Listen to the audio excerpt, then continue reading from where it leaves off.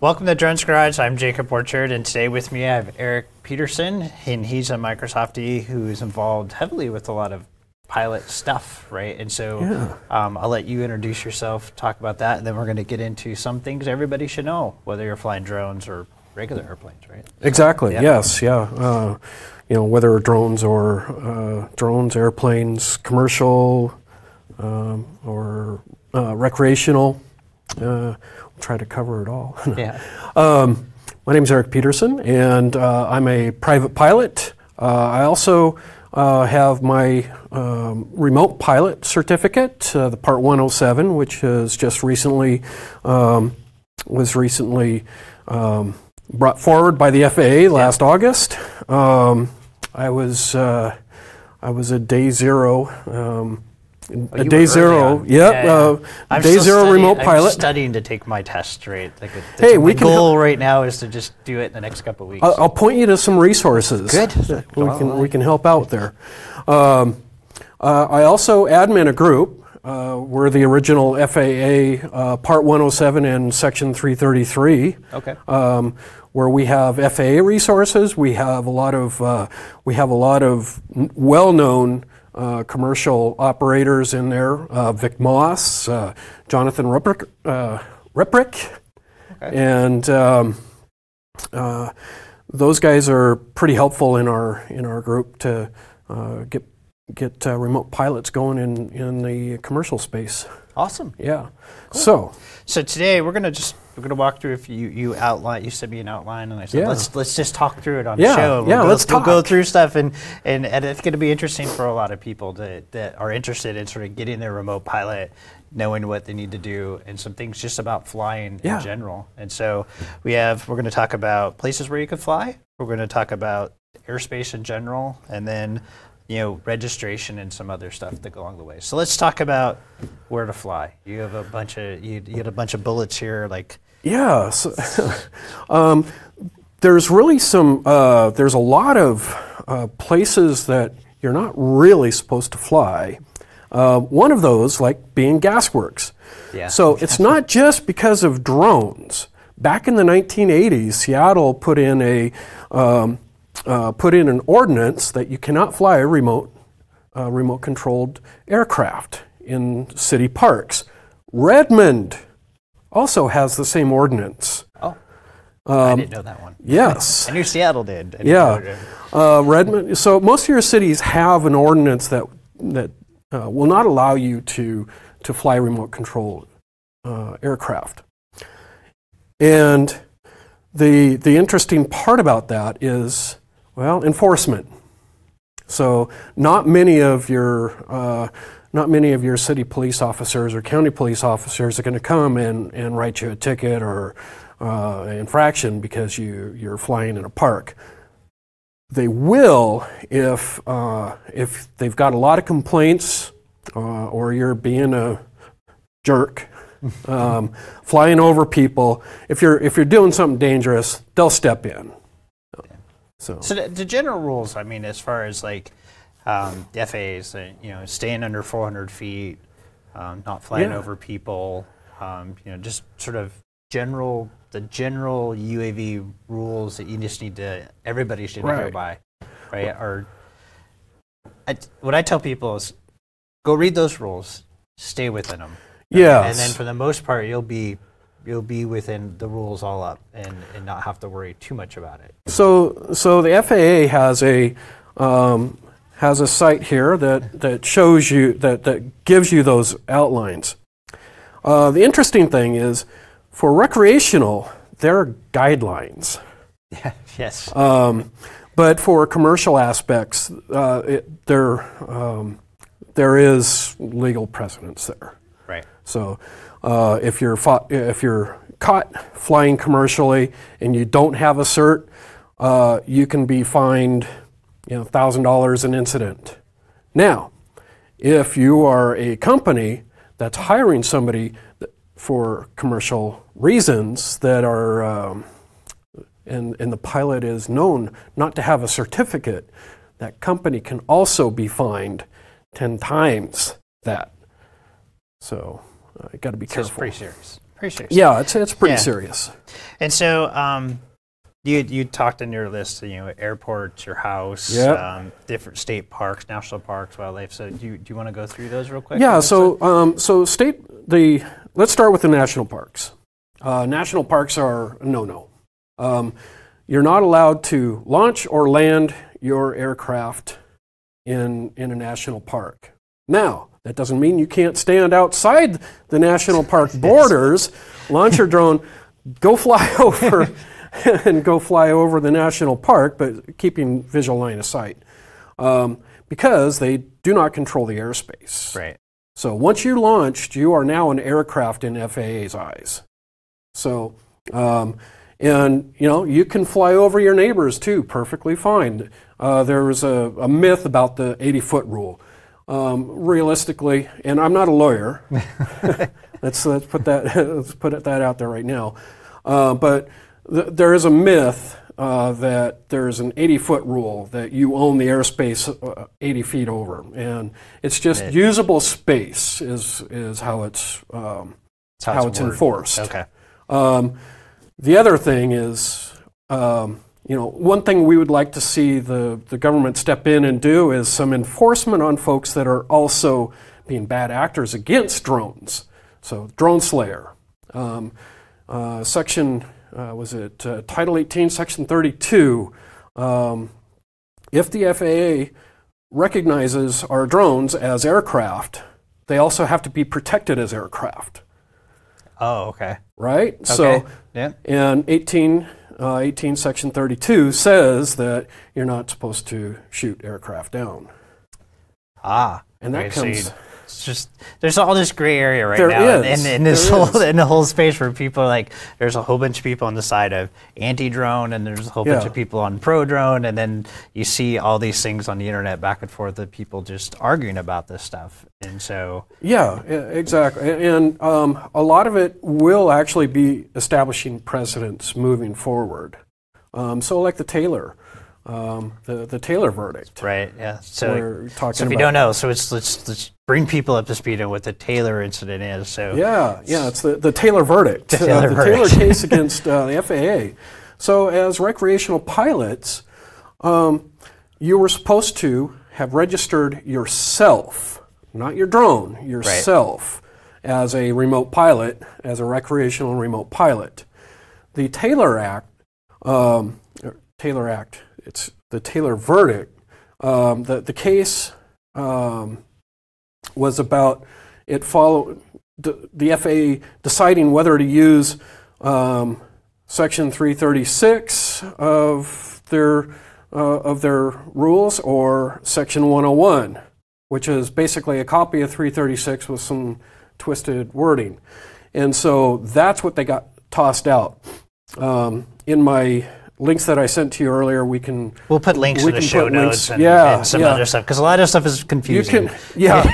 There's Jonathan put up a wall of text about the ruling, and so you can go read that yourself. We won't talk too much about it here, but essentially, early July, you no longer need to register yourself as a drone pilot. Right. So before then, what you do, and I had done this, and a bunch of us had done this, is you go to the FAA, and you're a hobbyist, you register, you pay the $5, they give you a registration number for you, not for your drones, and you use that registration number on all of your drones that you fly for recreational purposes. Now, if you were flying commercially, you had to register each of those drones separately as a commercial asset. You used to have to get an N number for them. So my early drones, I got an N number. N number. Yeah. Which is the same, and for if you don't know, it's the same as what you'd get for a regular full-size aircraft. For a full-size aircraft, yes. So that Taylor verdict basically eliminated the need for the FAA. After the verdict, the FAA came back and said, okay, we're going to take that registration away. Exactly. Not just that, there is a section here where they will also talk to you about getting they'll talk to you about getting a refund of your $5. Oh. I'm going to have to go get a refund of my $5. So this will be another link I'll need to provide to you, but it wasn't in my original list. But this allows you to delete yourself from that registration database. Wow. Okay. Interesting. Yeah. Lots of fun. Lots of fun. So that covered so that kind of covered the national piece in your home. Yeah. Yeah. So locally, look, I mean, admittedly, I fly my little tiny baby hawk around the outside of my house and stuff, and my neighbors haven't complained about it. So more than a half a pound?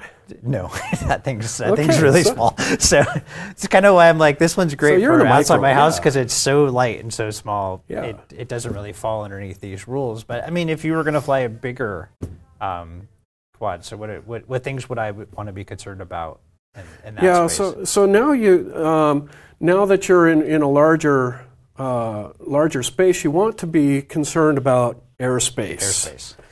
And here's the very confusing map of airspace if you've never seen one before. So I've given you a sectional here. We're wrapped around Seattle, Boeing Field, and Renton. And the key thing is look for dotted or the solid lines. Okay. And then look for anything here that says surface.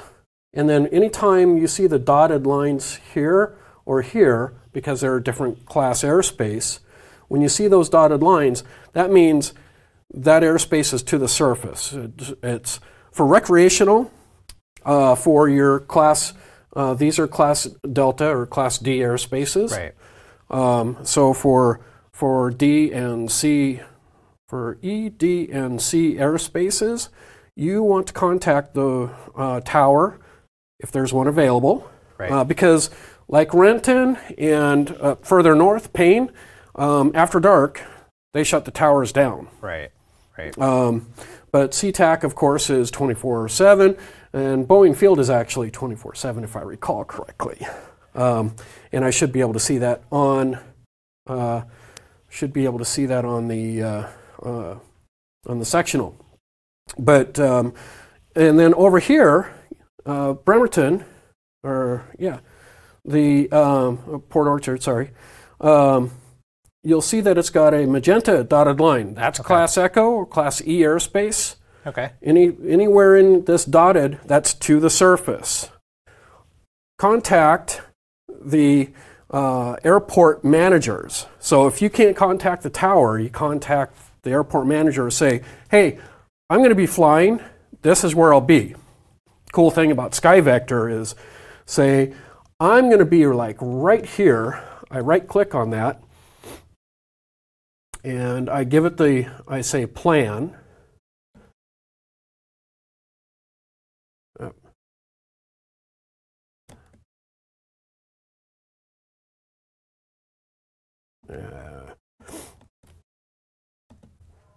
Whoops. So a bit. Maybe I should create a separate video for this for use with SkyVector. But this tool, what it allows you to do is it allows you to put a point, and then you would say a distance from the closest what's called nav aid. So for this one, the closest nav aid would be SeaTac's nav aid. Okay. And so it would get a distance that you could use when you contact the airport that says, "Hey, I'm going to be off of this radial, and that's this radial here." And SkyVector gives you those coordinates, and it'll give you the distance. Okay. I'll be on this radial, out this far. And it's useful in the conversation when you talk to the airport manager or you talk to the tower because they need to know exactly where you're going to be. Right? Exactly. Right. And so this aids you in sort of making sure you're giving them that information that it's in a form that they can consume and then they know exactly where you're at. Exactly. Versus you're calling them like, well, I'm standing here and yes. I'm down by the water just outside of Allen, right, or whatever. And you don't quite know, right? And I know Allen because that's where I personally grew up, and my parents live out there, so I go out there quite a bit. And so you want to be able to understand this enough to give the tower that you're calling enough information so that they just go, otherwise they're like, I have no idea where you're talking about. So, yeah, what they'll do is they'll also notify any incoming pilots if they're going to be flying over where you're going to be flying. They'll just say, hey, there's SUAS operations going on over here off of this radial, and just watch out. It's just like coming across a flock of geese. Yep. You don't want that in the pattern. When you're trying to land an airplane, right, you're already under enough stress. And would you say, and it's just my experience, I've done this like once, like in an area that I was like, okay, I'm going to be questionable. So, okay. Most time when you call a tower, like you say, hey, I'm going to be here. This is my location, GPS location. You give them coordinates. I'm going to be flying under the 400 feet limit, probably from this time to this time. From now for like the next 30 minutes or whatever. And for the most part, the tower people are like, okay, no problem. Thanks for contacting. We just want to know where you're at and what you're doing. And, yep. and I haven't had any issues, and most of the people I've talked to that have gone through that experience haven't had any issues with that. When you start making those calls over in this area, they're going to get a little testier. Totally understood, right? But over here, they're going to say thank you for calling. Yeah, I personally tend to avoid this area because it's a little more complicated in that airspace that you go to. They'll also they'll advise you not to fly if, say, there's some air show or something going on in that area. In which some cases they'll throw up what's called a temporary flight restriction, right? Which you'll see around Seahawk games and around Safeco Field, the soccer games, yep. NASCAR, etc. So any of these venues that carry more than 30,000 people, they'll throw up a TFR, a temporary flight restriction, and in that area that they've defined, it's a big no-no to fly, even manned aircraft. Yeah, and you see those. The guy I used to carpool with is a pilot. And, neat. And we used to talk about this stuff all the time when we carpooled to work.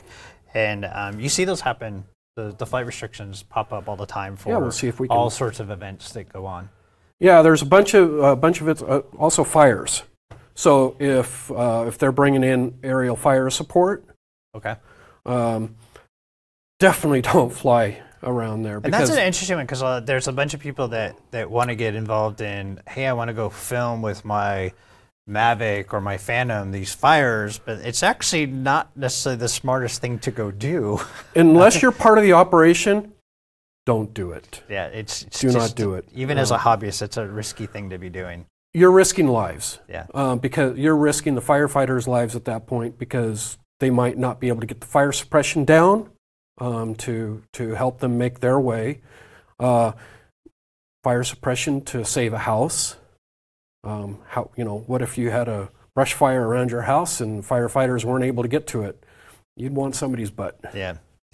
So we talked about a little bit about places to fly. This is kind of cool. There's no TFRs that I can spot in the. Anything else about the airspace that people should know right off the bat? I mean, these charts are confusing. Yeah. If you've never seen one of these before, they could be very confusing. Once you start digging into them, the language is easy, just like another computer language. Yeah. They're very easy to read. You can just look at a section and go, okay, I'm going to be at this altitude here, here, and here, or I can right-click here and I can get the phone number for an airport. Yeah. For the airport. And the FAA has tried, and other third-party people have tried to make this easier with like the before you fly app and stuff like that. But to me, I was like, okay, there's nothing better than actually just learning to read the charts because the charts are important. So I would encourage people. Those apps are great and they help you with stuff, but learn to read the charts because it's interesting to understand. Like, especially if you may UAVs and you may get involved, but then later on you may get wanting to get your private pilot's license, and in that case you're going to want to know these charts even more after that. Yeah, exactly. And so I use an app called ForeFlight for my commercial or when I'm flying a manned aircraft. And hello. Let's go later, please. And so I tie it with a GPS, right. and it tells me where I'm at on the map, and it tracks it nicely for me. Makes it really easy.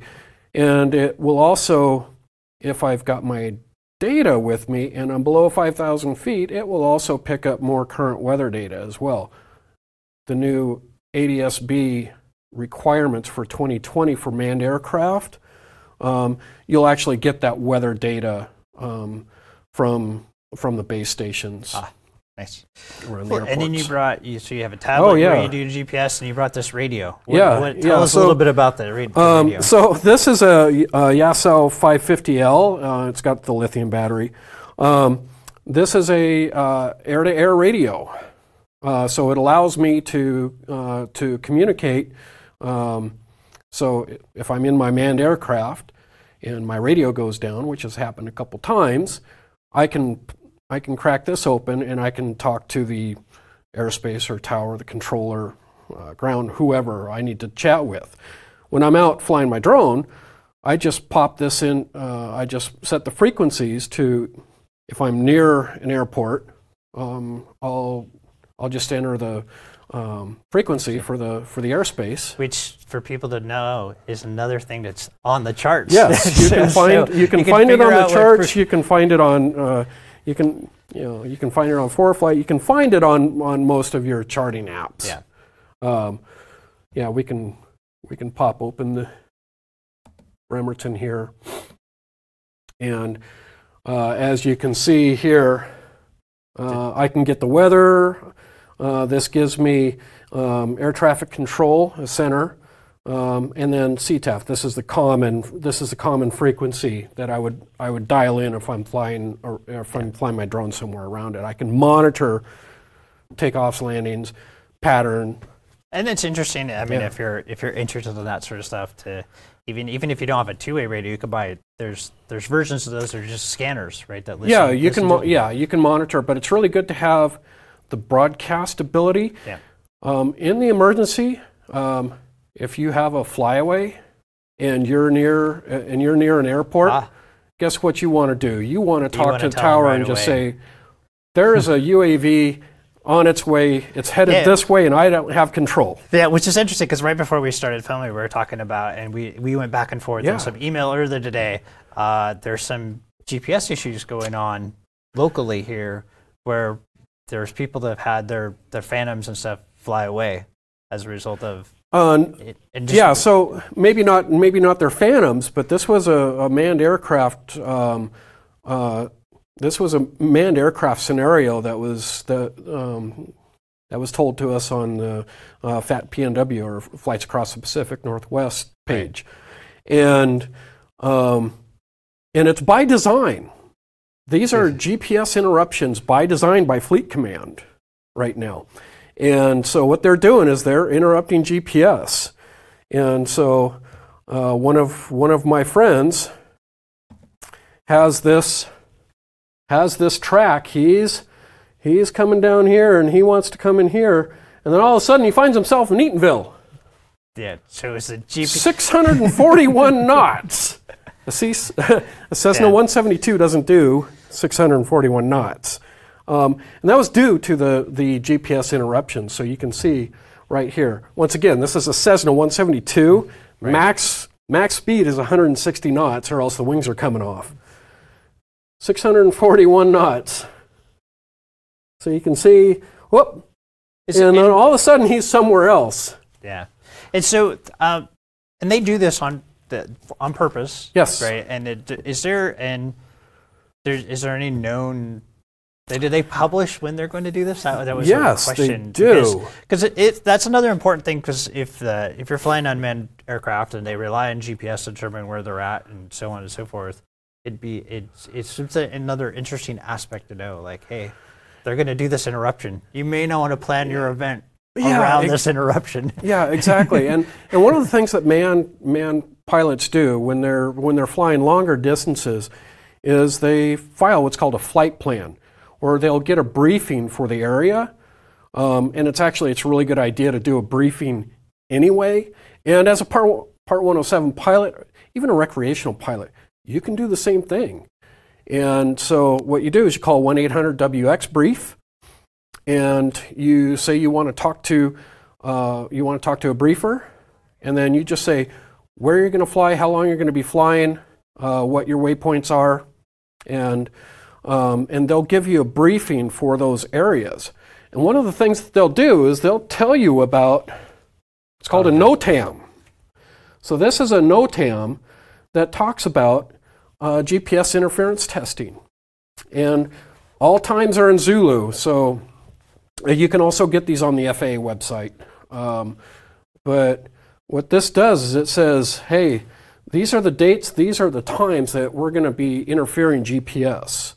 Interesting. I didn't even know they did this. So well, that was here's the area. This is the Puget Sound area.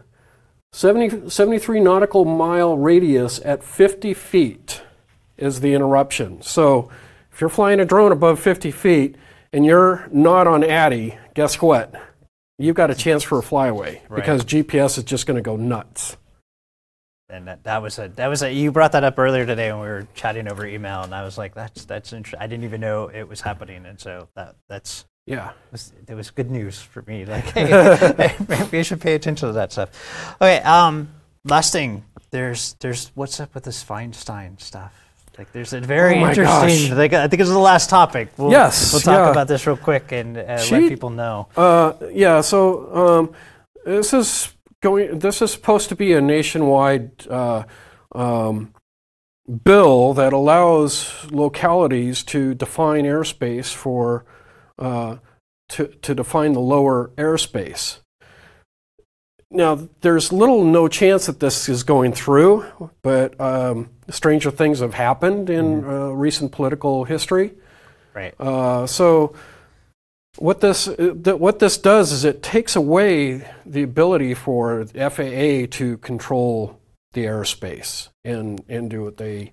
Yeah, so in a sense, what they're proposing is a new bill that says, hey, local localities will be able to control the airspace from the ground to so many feet. Yep. And then the FAA will control from that location to forever, to infinite. And so if that passes, then it'll change this whole dynamic of what it means to fly your drone, fly anything, basically. And so there's a heated debates going on on both sides of this of how this gets controlled. But it's just another thing that happens. Right? It's kind of bad for Amazon and UPS. Right. Any of those that want to do some drone delivery business. Drone delivery would be highly impacted by this bill based on that, because they would have to deal with every local jurisdiction to get approval versus just going to the FAA to work on their approvals. Right? So you saw the charts, right? Yeah. Imagine what the charts would look like if this bill passes, right? Because you're going to have something local similar to that sectional, and you'll need one for each locale you're going to. So, and local cities and counties are popping up their own ordinances that more than likely won't stand a legal test because it.